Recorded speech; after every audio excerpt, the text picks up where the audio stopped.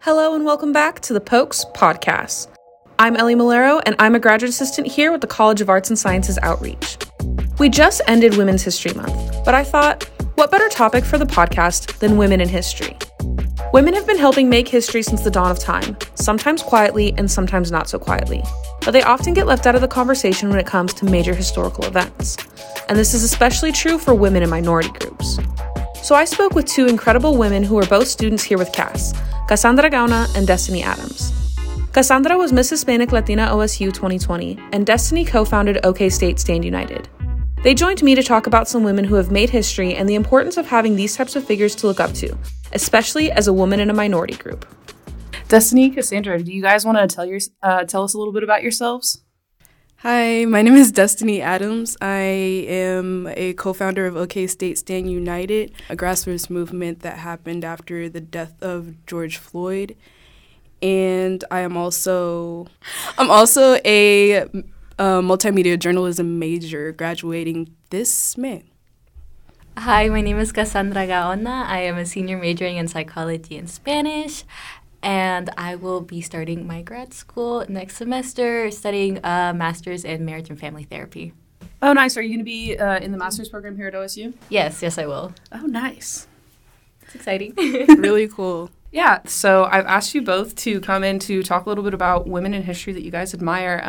Would one of you guys like to go first? I guess I'll go first. So, the person that I look up to is Dolores Huerta.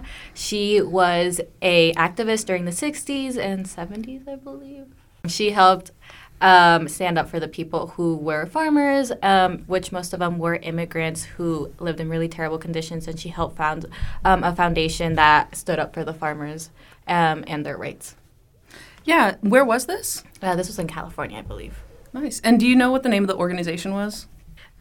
She's co-founder of the National Farmers Workers Association with Cesar Chavez, and it later merged with the Agricultural Workers Organizing Committee that became the United Farm Workers.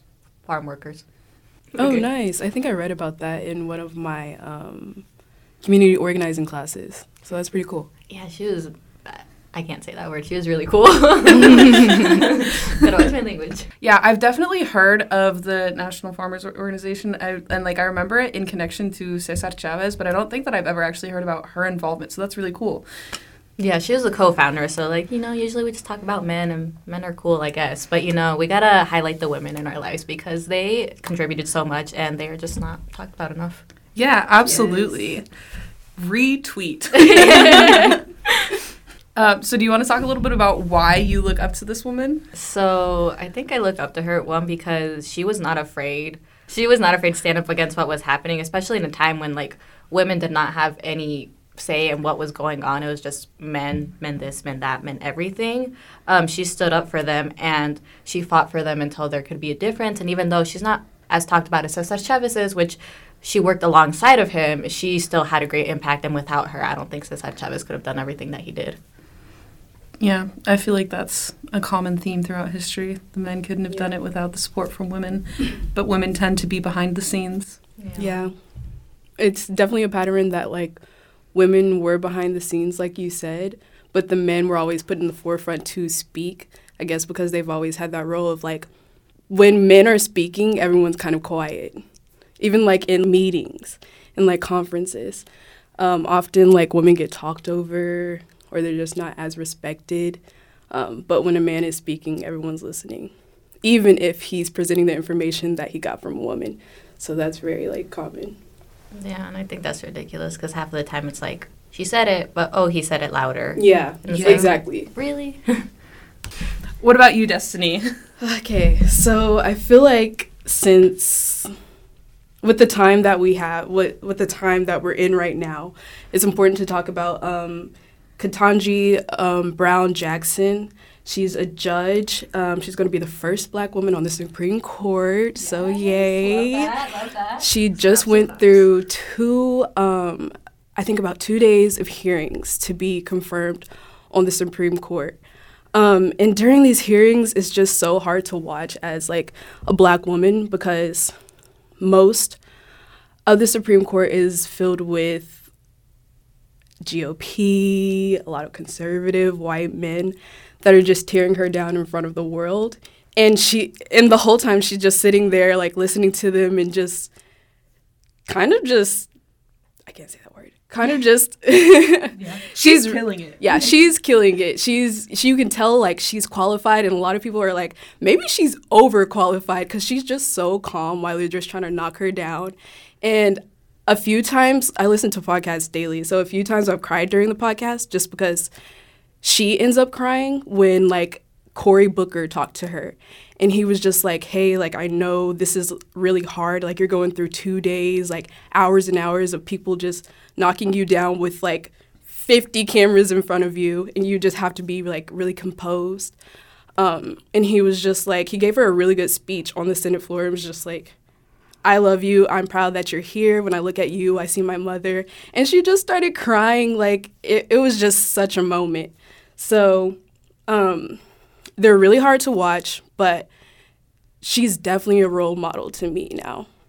And I can't wait till she gets confirmed. I might have to celebrate. Yeah, no, I've definitely watched a couple of, like, the clips of her being grilled, especially by, like, Ted Cruz. I have seen that clip so many times, and every single time I watch it, I'm just, like, I genuinely am just, like, in awe of her self-control, because if I were in a position like that where I am actually, like, being, like, this is basically, like, a really just, like, public and intense job interview, right? If I were in that position and they were asking me questions that, like, had nothing to do with my job, where it seems like it's, like, pretty clearly just, like, an attempt to try to get her to say something that they want to be controversial, and she has kept her composure the entire time and, like, is very professional and respectful in her responses, even though, like, you can tell she's like, this has nothing to do with what we're supposed to be talking about. And it's I will say, like, that's funny. Very admirable. Like, the book that he was talking about is #1 on Amazon now. Yeah, I saw that. Funny. Everyone's like, we got to go buy this book now. But, yeah, her composure is just so admirable. I definitely could take a couple of notes from her, but can't wait till she gets confirmed. Yeah. Another really cool thing about Judge Brown Jackson is that all of the current Supreme Court, like, people sitting on the Supreme Court, they all have really similar backgrounds, and she does have, like, a similar background to them, like most other federal judges. But there are very few federal judges who ever worked as public defenders, and I think that that's really cool that she has a background in public defending. Yes. She's just, like, people keep saying overqualified. Like, she's qualified for the job.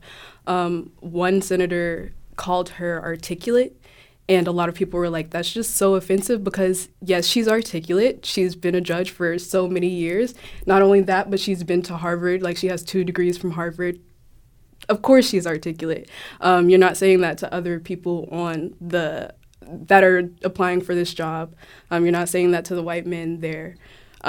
It's just, she's enduring so much right now, and I just have to shout her out on this podcast because she deserves it.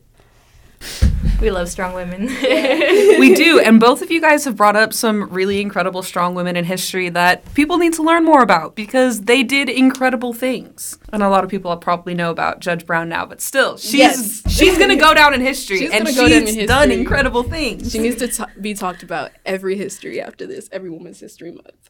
So why do you guys think it's so important that we remember women in history? I think that we really need to highlight the fact that without women, a lot of history would have not happened. So we only talk about the men in history and why they're important and the stuff that they did. But half of the time we forget that without the help of women and everything they did behind the scenes and even on the scenes as disguised as men so that they could be accepted, none of all the history that we have would have really happened, whether it's here or somewhere else. Like, women were on the front lines fighting. They were nurses. They were this. They were that. Women led everything. Without women, men would not be here. Is all I'm saying. So, like, literally. No, that's so true, and that's such a good point that you bring up about, like, women pretending to be men, because there's stories about that, like, all throughout history, like, everywhere from, like, Joan of Arc to Cathay Williams. Women have been making an impact for so long, and, like, half the time they have had to do it from the behind the scenes, and it's time for them to be in the forefront. It's definitely their time now. Yeah. What was your question again? Same, bro. I asked why you think it's important that we celebrate Women's History Month. Yeah, I think what you guys just said, I think it's important because a lot of women aren't talked about, and they've done most, if not all, of the work in history. So, yeah, I think it's really important. I took a history class here, and the first question she asked us is, when we talk about Black history, who do you think of? And everyone in the class was just like, Martin Luther King and Malcolm X. And we all had the same answer. Like, we knew everything about Malcolm X and Martin Luther King. But she was like, who do you know about here in Oklahoma? And, like, all of us just got really silent because we were like, oh, I don't know. She was like, any women? And we were all like, definitely not any women. We can't tell you about that. But then we learned about, like, Clara Luper in the civil rights period in Oklahoma. She was leading marches around, like, Tulsa, driving to Lawton, driving to OKC, just leading marches to end segregation. And she was holding sit-ins. So, like, that's important. That's imperative to Oklahoma history. But we don't know about that. And, like, everyone in my class is from Oklahoma. But, yeah, it's just crazy that we don't hear about these women that change things in our area and on a national level. Yeah, no, and that's like such a good point that you bring up about Clara Luper being from Oklahoma and having such a big impact. I interned at the Oklahoman a couple summers ago during summer 2020, and when obviously there was a bunch of George Floyd protests happening, not just throughout Oklahoma, but throughout the country. And one of the things that I did was I spoke with a bunch of people who had participated in those sit-ins that Clara Luper organized in the 50s and 60s. Really cool. I talked with them about what their advice for today's modern protesters and stuff were, and including talking with her daughter. And it was a really cool experience to not only like hear their perspective on what it was like to participate in those things, but they did talk very highly of her and how it like she taught them about some things that are really important, like always keeping your composure and like stuff like that, because once you like break a little bit, then like they use that against you and stuff like that. So yeah, very important to Oklahoma history. So that's a really cool thing. That is, I also feel like it's important because what you just said, like, women always have to come correct, and we have to, especially minority women, we have to present ourselves 100% perfect, just like Kassandra Brown Jackson is doing right now. We have to be, like, perfect in everything that we do just to be considered in conversations like this. So, yeah, I think it's definitely important to, men don't have to be perfect. They can really say what they want and still be talked about. But, yeah, women have to do a lot, especially minority women. How is having women like Dolores Huerta and Brown Jackson for you guys to look up to, how has that like impacted you in your roles as leaders in your prospective community? Because you are a former Miss Hispanic and Latina OSU, and you helped found Okstate Stand United. So how have having people to look up to like that helped you guys? I think right now it's definitely helped me. I think being a community organizer at Oklahoma State University was very empowering, just seeing like the community come together and hearing people say that like that have felt like outsiders for years, just say that they had a place to come to, like having a place to come to and just being able to share their opinions and feeling like they had a community. That was very rewarding. But on the other hand, it was also discouraging to be attacked by like people online that didn't agree with what I was doing.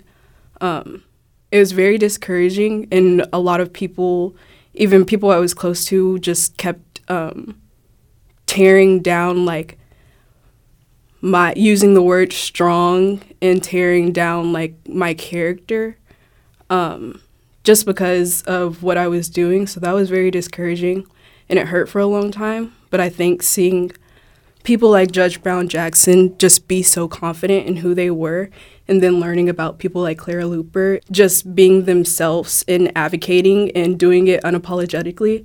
Now that I'm on this side of things and I know what it takes to be a community organizer, and I know like the few online attacks that I got, I could only imagine what they were getting, especially like, people in the 50s. But in the face of all that, they were very confident. They didn't let anybody really tear them down publicly. Especially Brown Jackson. I think we're seeing that personified right now. It's very encouraging to see that, and just to see that, like, I'm not alone, and, like, I'm not wrong for the things that I believe in. Like, I know I'm not wrong, but when you have people telling you that consistently every day, and you have people that you look up to telling you that, is very discouraging. So I think that's why I cried during a couple of Brown Jackson's hearings, just because I know what it feels like to be attacked so much, but then to have that one person that appreciates you, and that one person that's willing to stand up in front of everybody and say, hey, I'm with you. People like that really matter, because you do put a lot of work into, I know she's put so much work into Supreme Court, like, just, like, that's crazy. You do not get there overnight. Yeah, you don't get there overnight. So I can't imagine how much work she's putting in. And just hearing that one word of encouragement during, like, hours of interrogation, that is really touching. So yeah, just seeing powerful minority women just be baddies is really encouraging. Yeah, I don't think I could have said it better myself. We love baddies here. But yeah, I think for me, it was very much being able to see how she stood up for the people who couldn't stand up for themselves. It kind of, like, encouraged me. So with my platform, I was able to help a lot with the foster care community here in Stillwater, and it was a lot at first, and it is definitely not a walk in the park to be in that field. But with the work that I do with CASA now, just being able to advocate for children in court, it is really crazy, the things that you hear. And it's honestly, I don't know how social workers do their job, because it is an insane world, but also it is, like, so rewarding, and just being able to see, like, the change and the impact that I can make because I was able to have this opportunity makes me really happy. And I don't know, just people like Dolores Huerta, she stood up for them no matter what, no matter how hard it was, especially being a woman in the 60s who was Hispanic. Like, she was a baddie, as you said, and I don't know, I'm just really proud. Thank you so much to Kassandra and Destinee for joining me today. And thanks for telling us a little bit about Dolores Huerta and Judge Ketanji Brown Jackson. There are truly so many incredible women who have made history, so it was great to talk about these memorable ladies with Kassandra and Destinee. I hope you enjoyed today's podcast and maybe even learned something new, because I know I did. If you would like to contact us, please email pokespodcast@okstate.edu. Now, we'll end today's episode with our favorite question for Kassandra and Destinee. Why are the arts and sciences important? So, I think, in my opinion, the arts and sciences are so important because without them, you can't really do anything else. Like, they are the foundation of everything. Like, without art, there's no culture, there's no nothing. And if we don't have a culture, then who are we? And so, like, the sciences help us, get our technology and all that stuff. I'm not a science person, in case you can't tell.